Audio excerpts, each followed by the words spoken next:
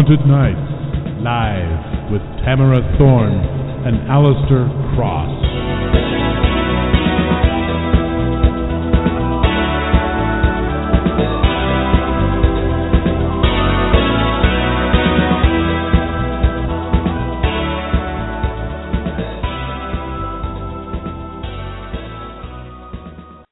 Good evening and welcome to Haunted Nights Live. We are your hosts, authors Tamara Thorne and Alistair Cross. This is a broadcast of Authors on the Air Global Radio Network. If you're listening online, please click the follow button. For more information on the show, you can visit Authors on the Air on Facebook, Twitter, and at authorsontheair.com. To learn more about us, your hosts, visit our websites at tamarathorne.com and alistaircross.com. You can also give our Haunted Nights Live page a like on Facebook, visit our mutual blog at thorneandcross.wordpress.com, or you can follow us on Twitter. You can find us at @thorncross. Special thanks to W.J. Pierce for creating and performing our music. This is a copyrighted trademark podcast owned solely by the Authors on the Air Global Radio Network, LLC. First thing that I'd like to talk about is Tamara and I need to mention that we're appearing at JEA Palooza, which is a virtual con for readers. The con runs through January 11th, and there are lots of writers in attendance. If you're a reader, a writer, or a little of both, check it out at JEAPALOOZA.com. You'll never know who you might find in the chat room. There are giveaways if you go check it out. And in fact, if you go there at JEAPalooza.com and click on our Thorne and Cross Haunted Nights Live page, you can enter to win an e-copy of our own The Ghost of Ravencrest, Darker Shadows. Darker Shadows is the omnibus containing the first 3 installments of our serial novel, The Ghost of Ravencrest. We are currently hard at work on the 5th installment, and we should have that out by the end of the month. Finally, we hope everyone had a happy new year, and we hope that 2015 turns out to be even better than 2014.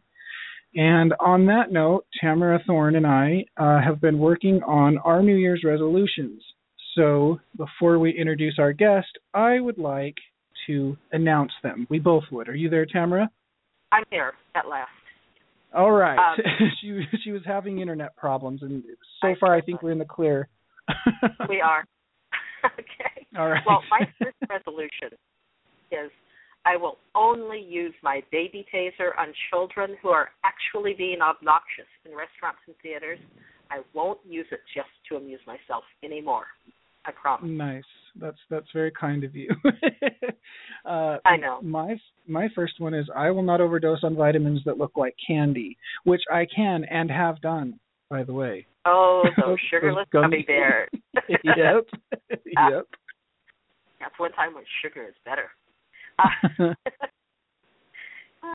Okay, my next one is I'm going to clean my house at least once every 6 months, even if it doesn't need it.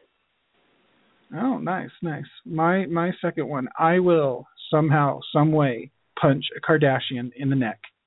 I don't know which one, but I've had it. I'm done. One of them's going to get it. Do it for me, too. All right. I only recently figured out who they were, actually. Yeah.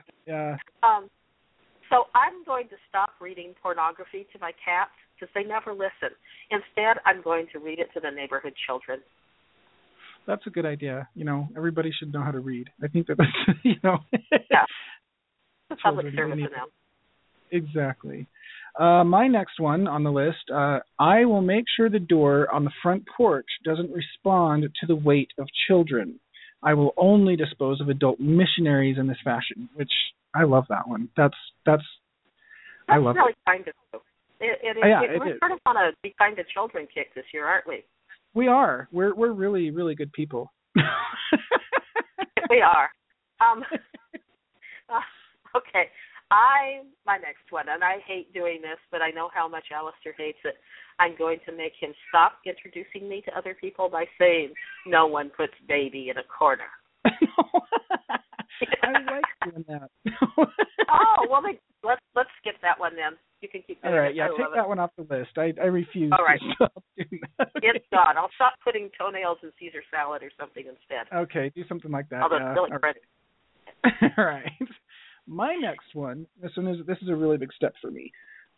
I will stop wearing my bonnet to book signings and signing my books as Laura Ingalls Wilder III. They don't seem to like that so much when I do that, and it's probably not fair to the. Yeah. Yeah. So I will no longer be doing that. Okay. Well, my last one is I'm going to stop recommending Pepsi and Pop Rocks to get rid of annoying feminine itching. I've been getting in trouble doing that. Ew. All right. All right. And I bet it does work though. Actually, no. Probably right. fun. I don't know. Yeah, maybe. I have no idea. All right. The last on my list is I will stop taking my dates to Costco for a dinner of free samples. Instead, I will buy them $1.50 hot dog and a soda. I think that's fair. It is. Those are really good hot dogs too. That's all you can drink. So, sweet. See. All the ladies love all you drink. Co. Mm-hmm. All right. Okay, that being done, we hope that you guys are doing well so far on your New Year's resolutions. We're 8 days into the year, and, so hopefully we're all still going pretty good and strong. That being said, I would now like to introduce tonight's guest. It is no other than Chet Williamson. He is the author of over 20 books, the latest of which are Defenders of the Faith and Hunters. Among his other published novels are Second Chance, and Ash Wednesday, Soulstorm, Lowland Rider, Rain, and McCain's Dilemma. Also, over 100 of his short stories have appeared in such magazines as The New Yorker, Playboy, Esquire, and the Magazine of Fantasy and Science Fiction. Figures in the Rain, a collection of his short stories, received the International Horror Guild Award for Outstanding Collection. We are very, very thrilled to have this guy. Welcome, Chet Williamson. Hello, guys. Nice to be here. Hello. It's a great to have you for all these years. And I want to just break in, first of all, because Ash Wednesday, your horror novel from, was that the 80s or 90s? Yeah, the 80s. The 80s. That is one of my all-time favorite horror novels. Seriously. Well, thank you. Thank you. I love it. And it's not about a single haunted house, but an entire town. And I wonder where you got the idea for it and those blue ghosts. Actually, that town of Marydale is based on my hometown of Elizabethtown, where I actually still live. And it's modeled after that. The idea for the story came from wanting to write a passive horror story in which all of the action would come from people's reaction to a supernatural occurrence of some kind, but things wouldn't be coming after you. Ghosts wouldn't be walking around and talking and jumping out and scaring you or things like that. So the supernatural presence is absolutely passive. It doesn't move. It doesn't change, and the action comes as the result of the townspeople's exposure to these blue, semi-transparent, unmoving spirits of the dead, usually found in the places where they died. So there you go. That was brilliant. Yeah. One of the scariest books I've ever read. Good. And this one is Ash Wednesday? Ash Wednesday, yeah. Mm-hmm. Ash Wednesday. And it's available, most of your older books are available at Amazon or all ebook format? Yeah, Ash Wednesday, as well as most of my backlist, is available at the Kindle store from Crossroad Press. The interesting thing about Ash Wednesday is that particular book, editor at Tor, did not want the last chapter included in the book. He preferred it to end before what I felt was the last chapter. So when we brought the ebook out and also the audiobook, it has the final chapter in there, which I think gives some closure. I could understand why he wanted that to happen. And when I acquiesced, because it was just like the second book I had sold, it was a 2-book deal, and I was pretty new. Today I probably would have fought it a little bit, but it was an okay decision, I think, on his part. It's just that it was one that I didn't really agree with. Yeah. So if anyone has the first edition hardcover or the paperback, they'll see that it differs from the ebook. Now with 20% more ending. Yeah. I'm nice. gonna have to get it. Yeah. I like resolution. So when did you? You said when did you first actually get published? Actually, it was my first short story appeared in 1981, and that was in the Twilight Zone. I sold the story to Ted Klein, who was the editor then, and Twilight Zone magazine had just started.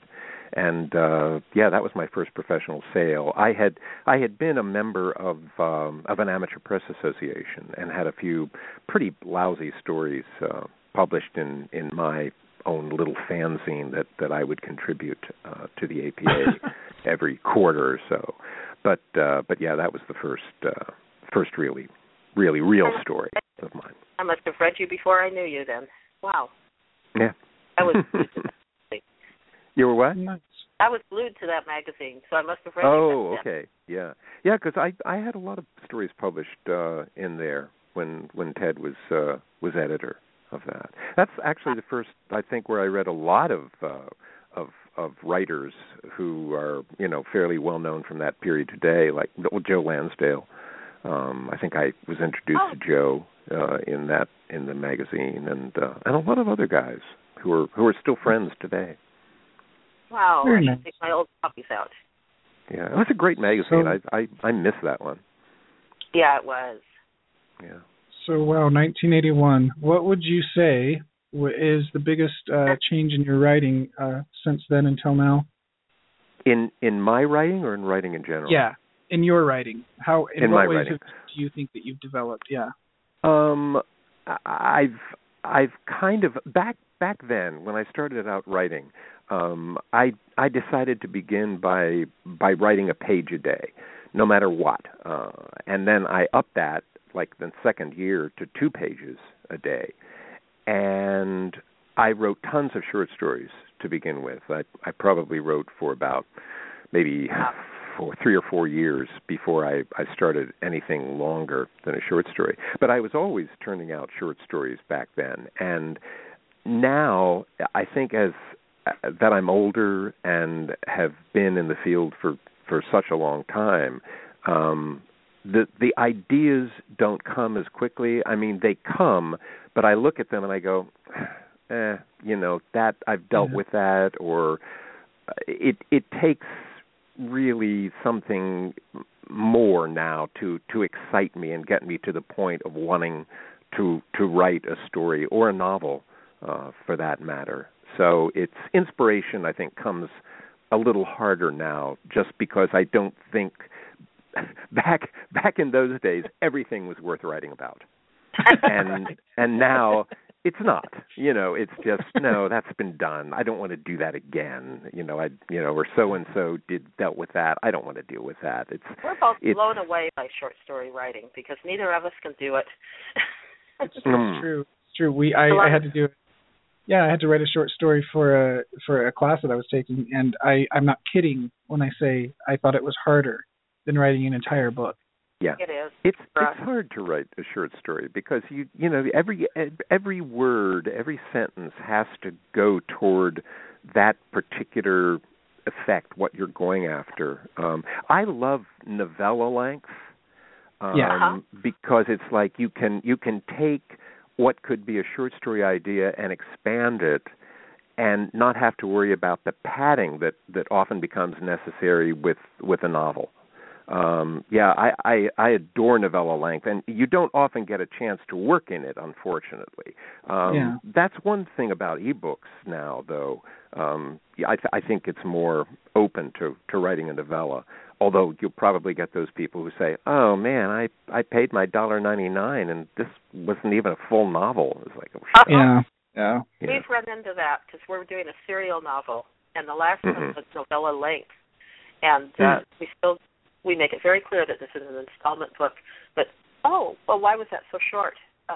They're really long short stories. Yeah. But I wrote a novella called The Story of Noichi the Blind, which I adored doing, and it was one of my favorite things. And another novella that is going to be reprinted in a short story collection that's going to be coming out this year. And I just adore that length. I'd love to write more in the novella length. Nice. Tell us about some of your latest projects. Okay.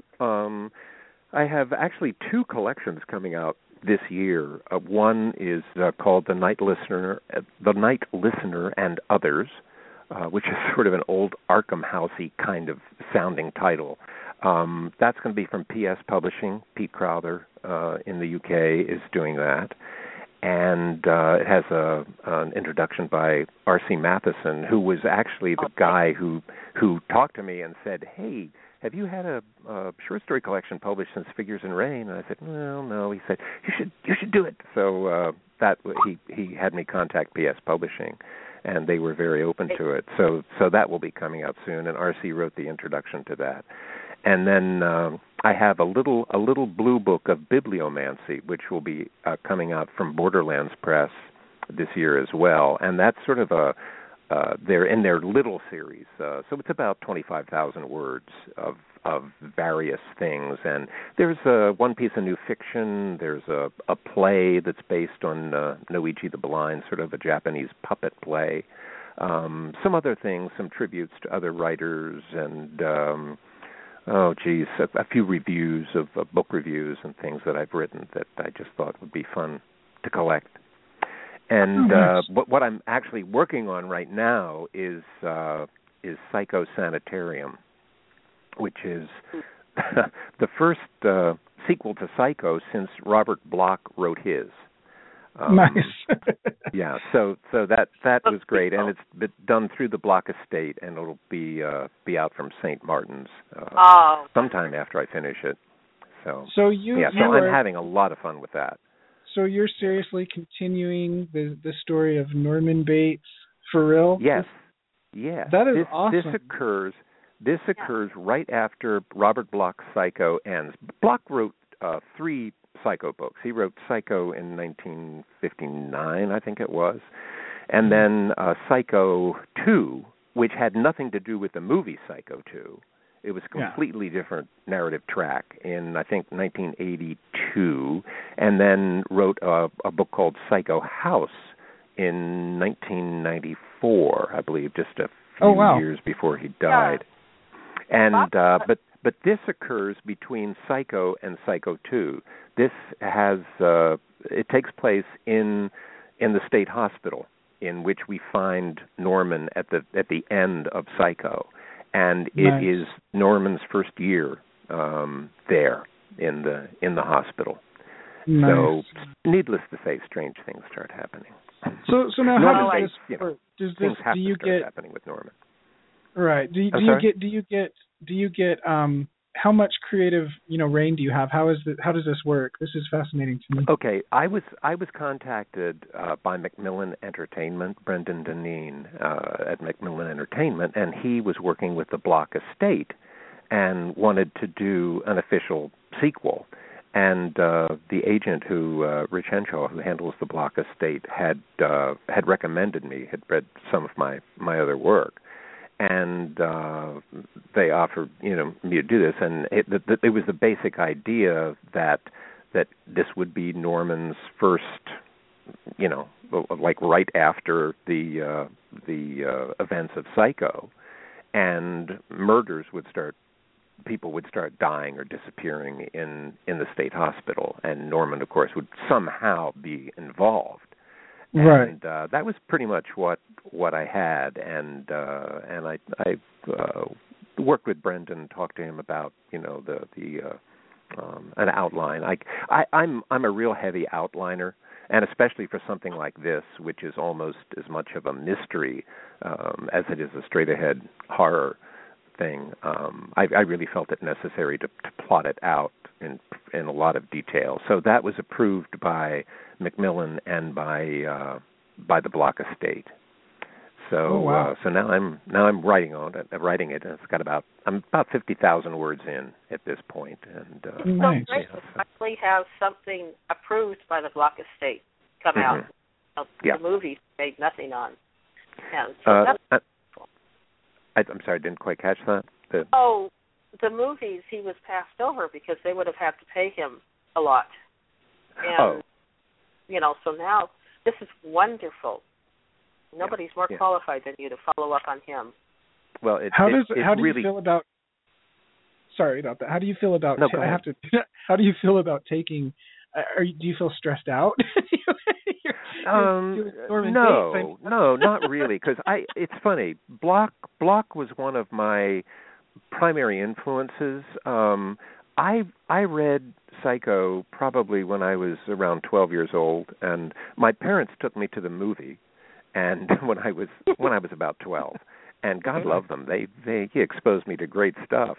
But I read the novel then, and I read collections of short stories in paperback that Block stories, and I just adored them. His other novels too. Like I remember reading The Couch, and there was one called Terror.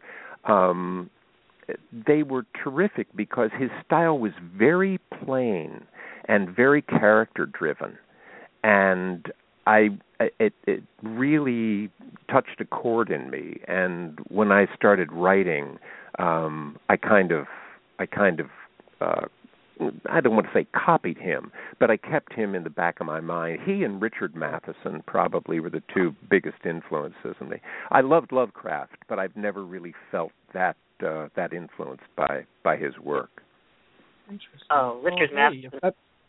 If that's not a good credential, I don't know what is. So people go by Matheson was great. Matheson and Block and Charles Beaumont. Those guys were just incredible writers. Oh. Yeah. Oh, they all were. And Block was so much fun. I spent 3 hours talking in puns with him on a road trip one day. Oh wow! I had so much fun. Yeah, Block was hilarious. I got to introduce him at a horror writers banquet one time, and man, what a great time I had with that. Oh. But yeah, the first time I actually ever met him was at the First World Fantasy Convention in 1975, and it was like a dream because I was sitting in this room, with a hotel room, and people were sitting around in the bed with drinks, and there's Robert Bloch and Manly Wade Wellman and Frank Belknap Long and all these guys, and I just grew up reading, and it was like wow. And now most of them, they're almost all gone, unfortunately. And now we're the old guys. Incredible. And that's one thing that I actually, you guys had, the generation before you, some of the best writers. You guys both have actually a blurb on your books from Robert Bloch. That's a pretty big deal. That's awesome. Mm-hmm. Yeah, I did. Bloch gave me blurbs, I think, on my first two books, and nice. And Fritz Leiber, who I adored too, was one of my gods. Gave Ash Wednesday, in fact, a very nice write-up in Locus at one time, and Fritz was a great guy too. I met him before I was published, and I never would talk to people, but I walked up to him because he was so old I knew I'd never see him again, and told him he was Our Lady of Darkness. And Conjure Wife. Oh, dear. Beautiful. Very nice. If you're just joining us, we're talking with Chet Williamson, the author of more than 20 novels of suspense, horror, and intrigue. He is currently working on a sequel to The Psycho, and we are thrilled to have him. So, one thing I wanted to ask you about, you mentioned audiobooks. You read them? You do voices for them? I've narrated a number of audiobooks, probably close to 36 at this point. Oh wow! But I've gotten to do some really fun stuff. I did some Clive Barker, his novel. Oh gosh, now I'm going to forget Cabal, which Nightbreed, the film Nightbreed was based on. I did that one, and I also did my favorite. I got to do my favorite Clive Barker story, which is In the Hills, the Cities. Oh, nice. I love that story, and I got to narrate that one. But yeah, I've done really some fun stuff by Michael Moorcock and Keelan Patrick Burke and David Wilson and Skip Inspector. I did The Light at the End. I narrated that one. Jack Ketchum. I've done 2 of his books. Charlie Grant. Yeah, so, and then some of mine as well. A lot of mine as well, but I really enjoy that. I have not been doing it for the past few months since I've been working on Psycho because I wanted to give that all my attention at this point. Well, can I ask a stupid question? Sure. How often do you have to stop and start because you make a mouthful, like a typo? Oh, occasionally. I try not to screw up, as everyone does. But it happens, and what I do, I use a technique called punch and roll, which I stop, I back up the digital sound and punch in from before where I made the mistake, and then just kind of edit it. So it's editing on the fly, really. I edit as I go, which I find much easier than to edit later. Oh, that's great. Yeah. Right. Yeah. And it's fun. I've done some crazy things. I did a couple of Irving Wallace. I mean, I don't know if anybody remembers him, but he was a huge bestseller back in like the 70s and 80s. And I did 2 of his books. I did the 2 of the Josie Wales the Clint Eastwood book movie, The Outlaw Josie Wales, was based on, and they were great fun. And yeah, so I get to do a lot of dialect and stuff. And I come from basically acting. Actually, that's how I got started writing, having been an actor. And yeah, so it's really fun. I get to ham it up a lot. That's interesting. Theater and movies and everything else, right? What's that? You've done stage. You do little theater. You talk one at a time. Hold it again. Oh, sorry. You said you come from acting. You are also an actor on stage and in film. Tell us about that. What are some of the roles you've done? Sure. I did. I've done a lot of classical theater when I was younger, and still, do occasionally some acting. I'm a member of Actors Equity, the Actors Union. But I've only done one film, and that was Joe Lansdale's Christmas with the Dead, that Terrell Lee Langford directed. And we shot that a few years ago down in East Texas. And that was really great fun. Joe was around for a lot of it. And it was the height of summer. It was, oh my God, they were having a heat wave. It was like 104 degrees, and I was wearing black clerical robes outside, which was really great. And being attacked by zombies, and it really was fun. I spent about a week down there with it, and the film is available at Amazon, the DVD. And it's really a fun film. Yeah. Do you like to play good guys or bad guys the best? I'm sorry? Do you like to play good guys or villains? Well, I'm really having trouble getting. Yeah, my connection's bad. Alistair, you asked. Yeah. Okay. It sounded like you have kind of like it. Alistair, could you repeat that? I'm getting a better signal from you. She's asking if you prefer playing good guys or villains. Oh, I think villains are so much more fun. I know, right? Yeah, and it's for the same reason that I love to write villains, because it's like I don't really feel that my bad guys are bad guys per se. I mean, they're guys who are misunderstood. It's like I've always said that, all of us are the heroes of our own lives, and every villain is that way as well. I mean, they think that they're doing what is right for them, no matter how horrible their actions can be. So I always try and find that core in a villain, so-called villain, if I'm acting or writing about one.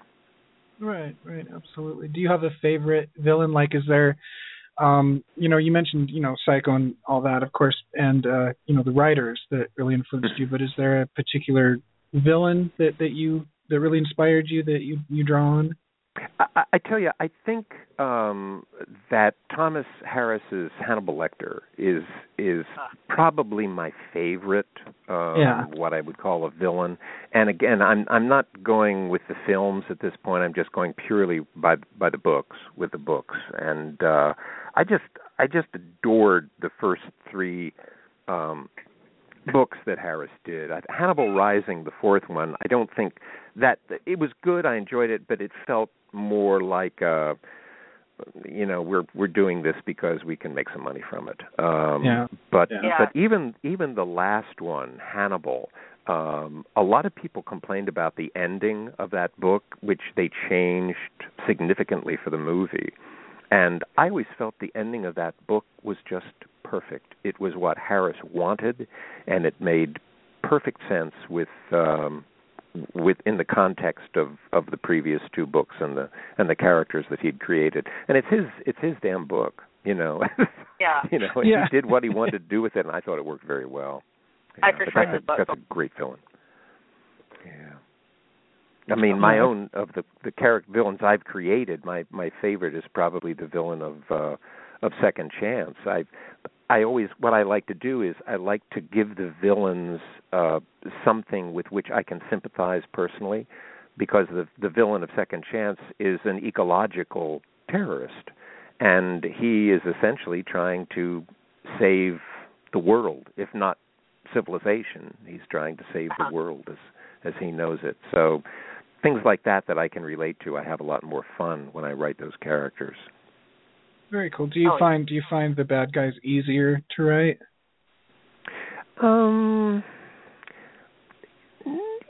Actually, yeah. They're more interesting.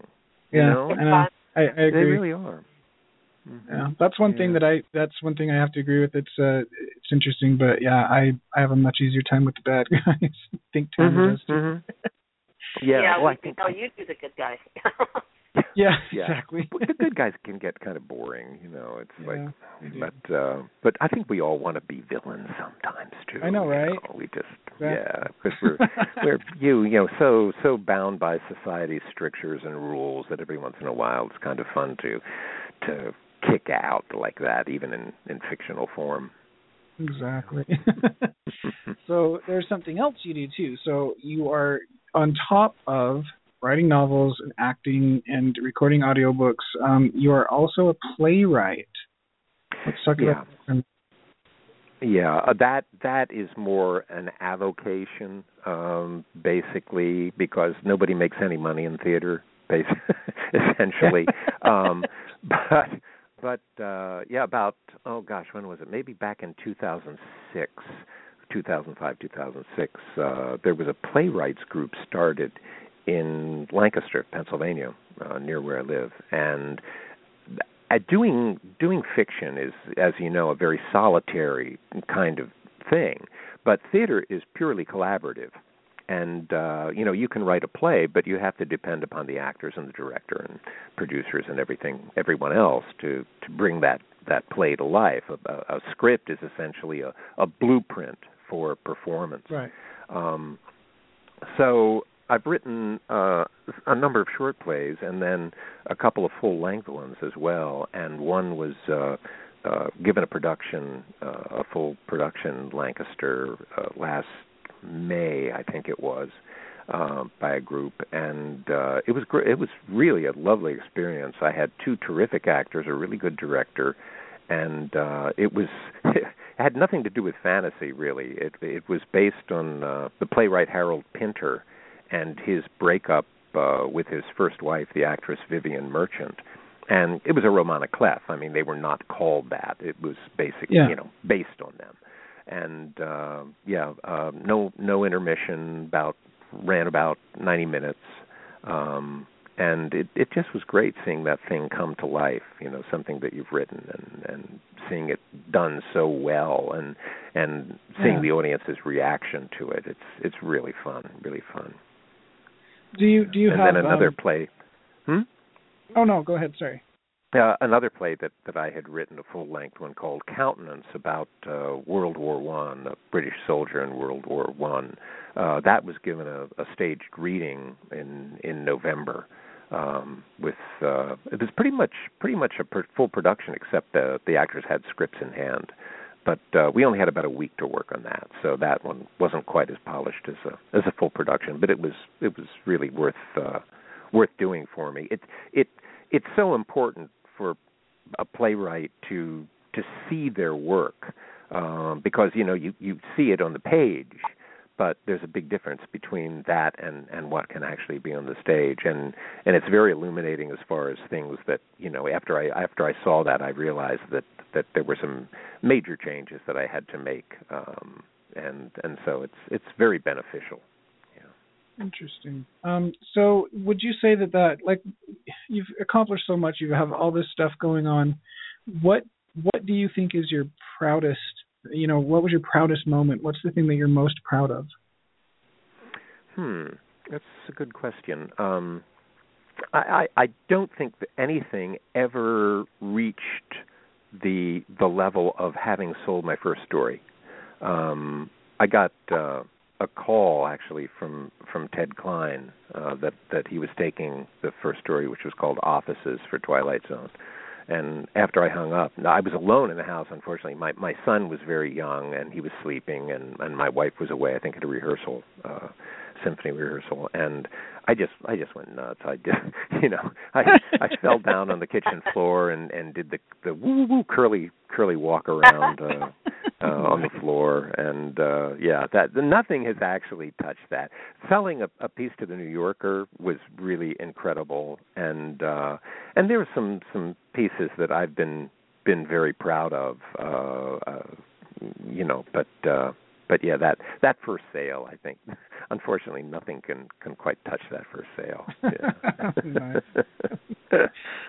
All right. Well, since we're back on the topic of books, I have to ask you. You've been at this for a long time, and I think a lot of people, are curious about the direction that the publishing industry is going. Yeah. You first got published in 1981. That's a while back. I'm sure you've seen a lot of changes, a lot of ups and downs, and a lot of trends come and go. What do you think? How do you see the publishing industry? Well, first of all, what's your take on it right now, and also how do you see it in the next few years? Yeah, it is a completely new paradigm. The past 10 years, I suppose, have made such a huge difference with publishing.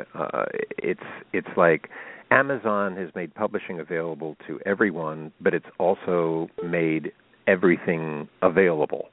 And it's not always a great thing. It's harder and harder, I think, to be recognized for good work. Right. Some of the work that I see coming out now, self-published stuff. Now, don't get me wrong. There's some good self-published work out there, but there's also a lot of self-published stuff that is just terrible. I mean, it's just garbage, and because you have no gatekeepers anymore. And Amazon, as democratic as publishing is under Amazon, it's still the case of the long tail, and that's what's essentially changed. There are so many books out there right now, millions of them, ebooks, and Amazon doesn't care if a book is good or not. They will publish it because they get a piece of everything. And that's that whole concept of the long tail, and that probably has changed publishing today more than ever. I think New York publishing is going to survive, but I think they're really feeling their way right now. It's a scary time for everybody, and I think especially like I really was a mid-list writer, and still consider myself a mid-list writer, and it's been hardest on mid-list writers because it's harder and harder to publish. The publishing industry has gotten more into looking for blockbusters, looking for guaranteed big sales, and anything that edges outside of that it's going to be difficult to find a New York publisher for that. So, unless you already have a good following, it just gets harder and harder now to rise above that ocean of work out there.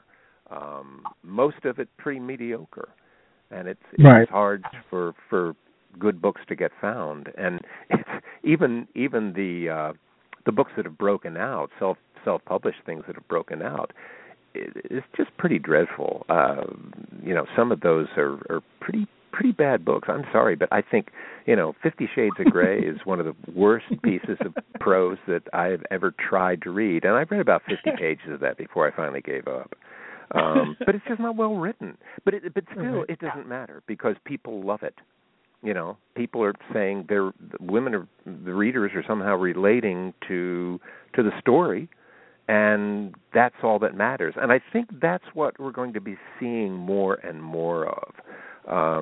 People who read just purely for story and not for some of the other pleasures of reading that we old farts have come to appreciate. I'm reading right now. I've gone back to a writer that I've always loved. Discovered him in college, Joseph Conrad, and Heart of Darkness has always been one of my favorite books. And I'm reading Almayer's Folly right now, which was his first book, short novel. And I'm really enjoying it. The writing is wonderful, but I'm thinking, this probably would never get published today. Yeah. There's just not enough story that keeps, not enough narrative drive that keeps going, and so it's kind of sad the way things have happened. But again, this is like an old man talking.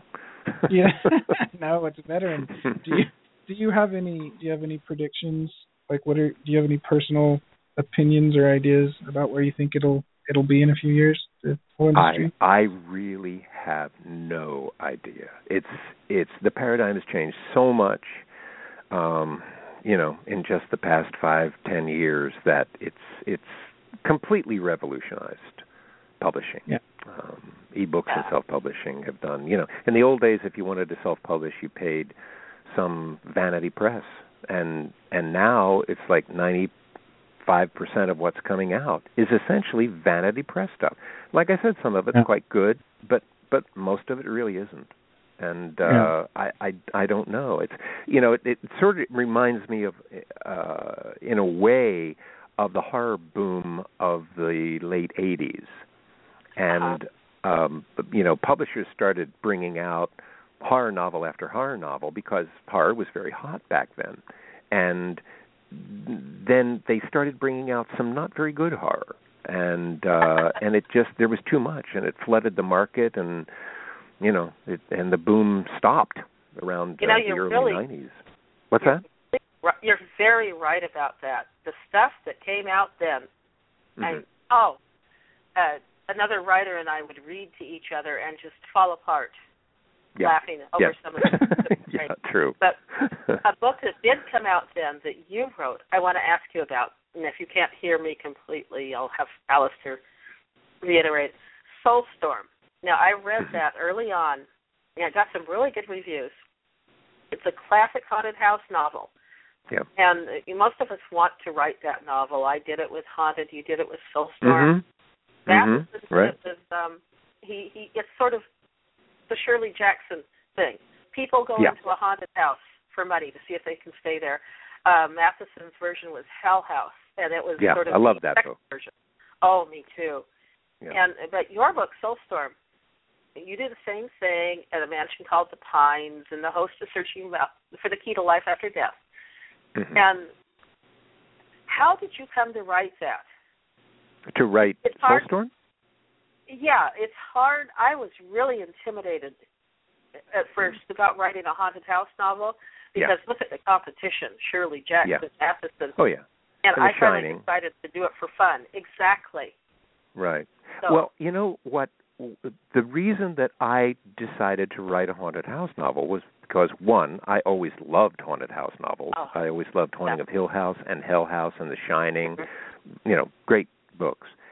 yeah. But for a first novel, it made sense because you have a very limited cast of characters and you have a very limited sense of place. So, you know, you're not going out. The scope is small. The scope is small and tight, and you can concentrate on character. And that was, I think, primarily what I was thinking. I thought, let's start by painting on a small canvas. Yeah. And yeah, it was good for me because, I mean, if I had had the idea for Ash Wednesday, say, which has a whole town and a fairly large cast of characters, if I had thought about that for a first novel, I might have floundered, you know, not quite knowing where I was going. But the haunted house story it's a great place, I think, for a writer to start with that kind of limited scope. And one of the characters is the house. How did you see the house? How did you see the house? Yeah, the time. My particular house, you mean? Yes. The house in Soulstorm.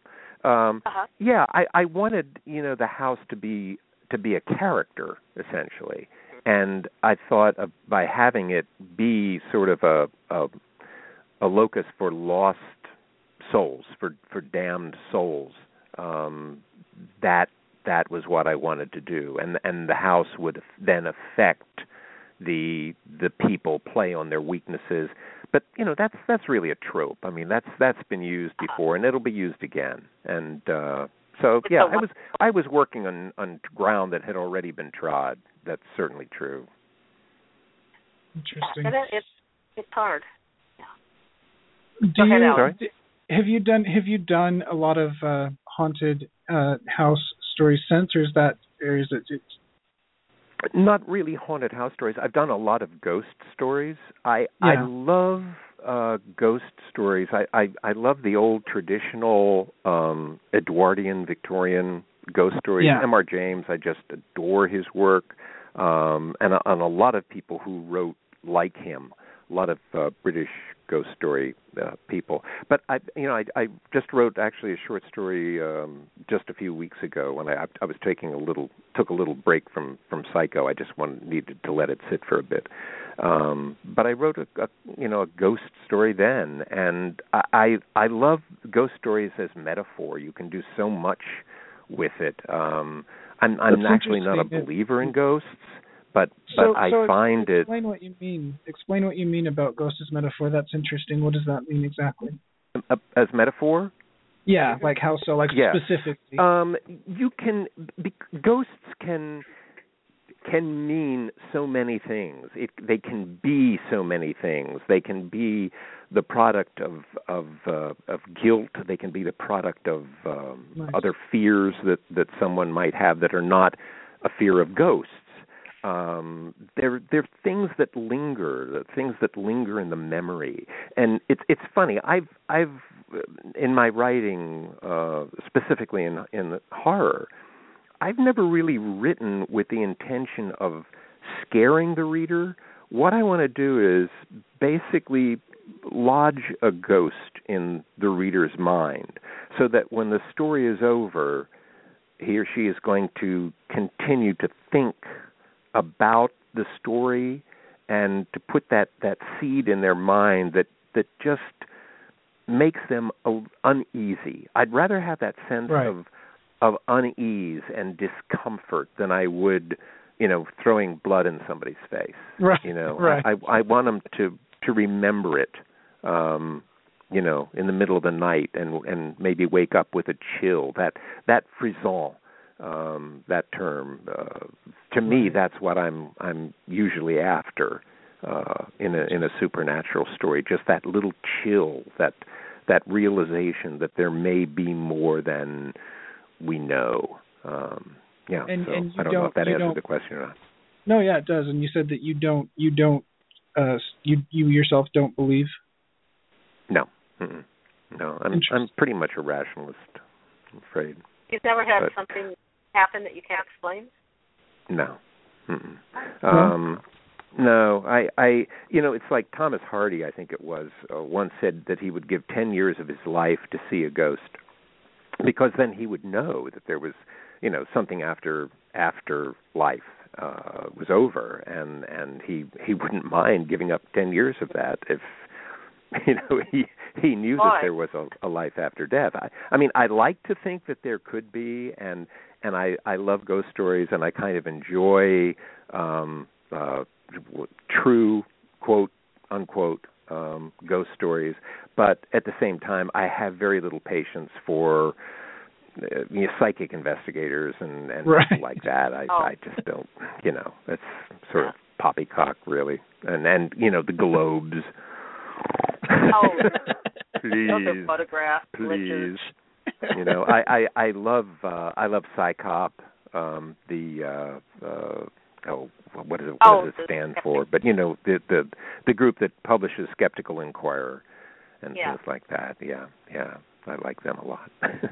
In fact, I was going to say, in fact, I wrote a paranormal trilogy, The Searchers, and I, really my part of my purpose in that was to kind of squelch all these hoax kind of things, because basically the people in that are in charge of their goal is to show up these different supernatural things as hoaxes, and unfortunately they come across something that isn't necessarily a hoax, and that's what sort of drives the story through 3 books. But but actually Psychop, Skeptical Inquirer, their online thing, they actually reviewed the trilogy and approved of them, so I was very glad. Nice. Very nice. Nice. What would you say? You've written a lot of books. You have over 20 full-length novels, over 100 short stories. To the listeners out there, what would you say? Is there one novel or one piece of work that you're the most proud of, that you think if people picked up and read, they'd get a clear idea of what you're all about? Yeah, I think I'd probably say Second Chance. It's one of those indefinable books. It's sort of horror, but people say, well, what is it? Is it mystery? Is it fantasy? It's sort of a time travel, ecological horror fantasy romance. So let's find a place to file that. But basically, it's my youth. I went back and explored my college days with that book, and it was about how our idealism, because I went to college in the late 60s, and how our idealism of that time changed and suffered as we grew older. But it's a really strange book, but it's my favorite book, and it's been as well reviewed, I think, as any of my books. So that one I really love. Nice. You also said one more thing I'd like to ask you about really quickly is you said that you're a very thorough plotter. How what is do you have a certain formula how you do that, or tell us about your process? I generally tend, once I get an idea, I'll just have a basic idea of a fantastic or a supernatural, or even in my non-supernatural, non-fantasy books, just the basic idea. Then I'll come up with characters. For me, characters are the most important thing. If you don't believe it, if the reader doesn't believe in the characters, if they're wooden or not quite real, they're not going to care what happens to them, or more importantly, what they do. It's like there are two different things, ways of looking at it. Some people think, "Ooh, what's going to happen next?" And I like to think, "Ooh, what is the character going to do next?" Right. Yeah. So once I have those things down, then I will try to put a plot together and go from piece to piece, from scene to scene, and I'll have the major scenes and the high points and things. I might have a 15, 20-page outline by the time I'm done. And it's funny, a lot of writers go crazy when they hear that, because they go, well, my God, you've basically already written the book, and what's really interesting is writing and finding out what happens as you go along. And I'm like, yeah, but, that's also kind of like jumping off a cliff and hoping that a hang glider is going to float by. I've read some really good books that I could tell weren't outlined, because at the end it's sort of like a Deus Ex Machina, or something happens that you go, oh my, wasn't that convenient? And you know it's because the writer really didn't have the ending in mind when he started the book. So always shows. That's when you blame ghosts or witchcraft. That's it was a witch. Yeah, right. Right. Well, it's funny. It's like Robert Bloch. I'll go back to Bloch. He always said that when he wrote a story, he would have the last line in mind, and then he would write the story backwards. And I went, that's a great way to do it, And I don't mean I don't think he meant he would actually write it backwards. He would construct it backwards and then write it. Yeah, but I usually know my end before anything else. It's a really good way to work. Yeah, it is. I mean, you know where you're going, and that doesn't mean that you can't be free. That doesn't mean that you can't surprise yourself and have your characters surprise you, because that happens a lot of times. Yeah. And that's fun. Yeah, they suddenly do something. They usually change things for you. Mm-hmm. Yeah, and it's always better. But knowing where you're going is what gives me the confidence. Yeah, it does. It lets me sit down every day and go, okay, today I'm working on this scene that is leading to this, and then if like I say, if something changes and you go, wouldn't it be more interesting if maybe this happened or he did this, then you do that, and that's great. That's fun. Yeah, it is. Interesting. We're about out of time, but okay. In closing,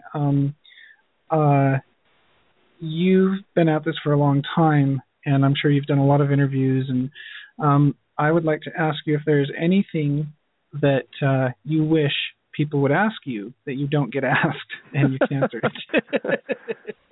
Yes. Here's a question that anyone who would like to ask me can. Would you like to sell me your book for a film? Yes, and my answer would be yes. Yeah, sure, go ahead. Yeah. But no, you. Other than that, not really. No, I'm always happy to answer, pretty much any questions, except sometimes people would say, would you read my book and tell me what you think? No, I won't read it and tell you what you think. I'll read if you would like maybe a blurb or something like that, but no, I can't do that. Yeah. Well, thank you for joining us, and thank you everybody for listening. We have been talking with Chet Williamson, author of over 20 novels, and before letting you go, Chet, I just want to say congratulations, seriously, on the Psycho Sanitarium thing. That's awesome. That's really true. It really is. Well, you can congratulate me when it's done and accepted. Well, it will be. When you're doing Audible books again, I want you for my reader. Okay. Well, we'll talk about that. Okay. Right. And come back. Hey, thanks a lot, guys. I really appreciate it. Yes.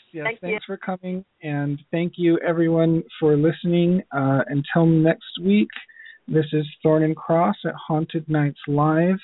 Have haunted nights and sweet screams.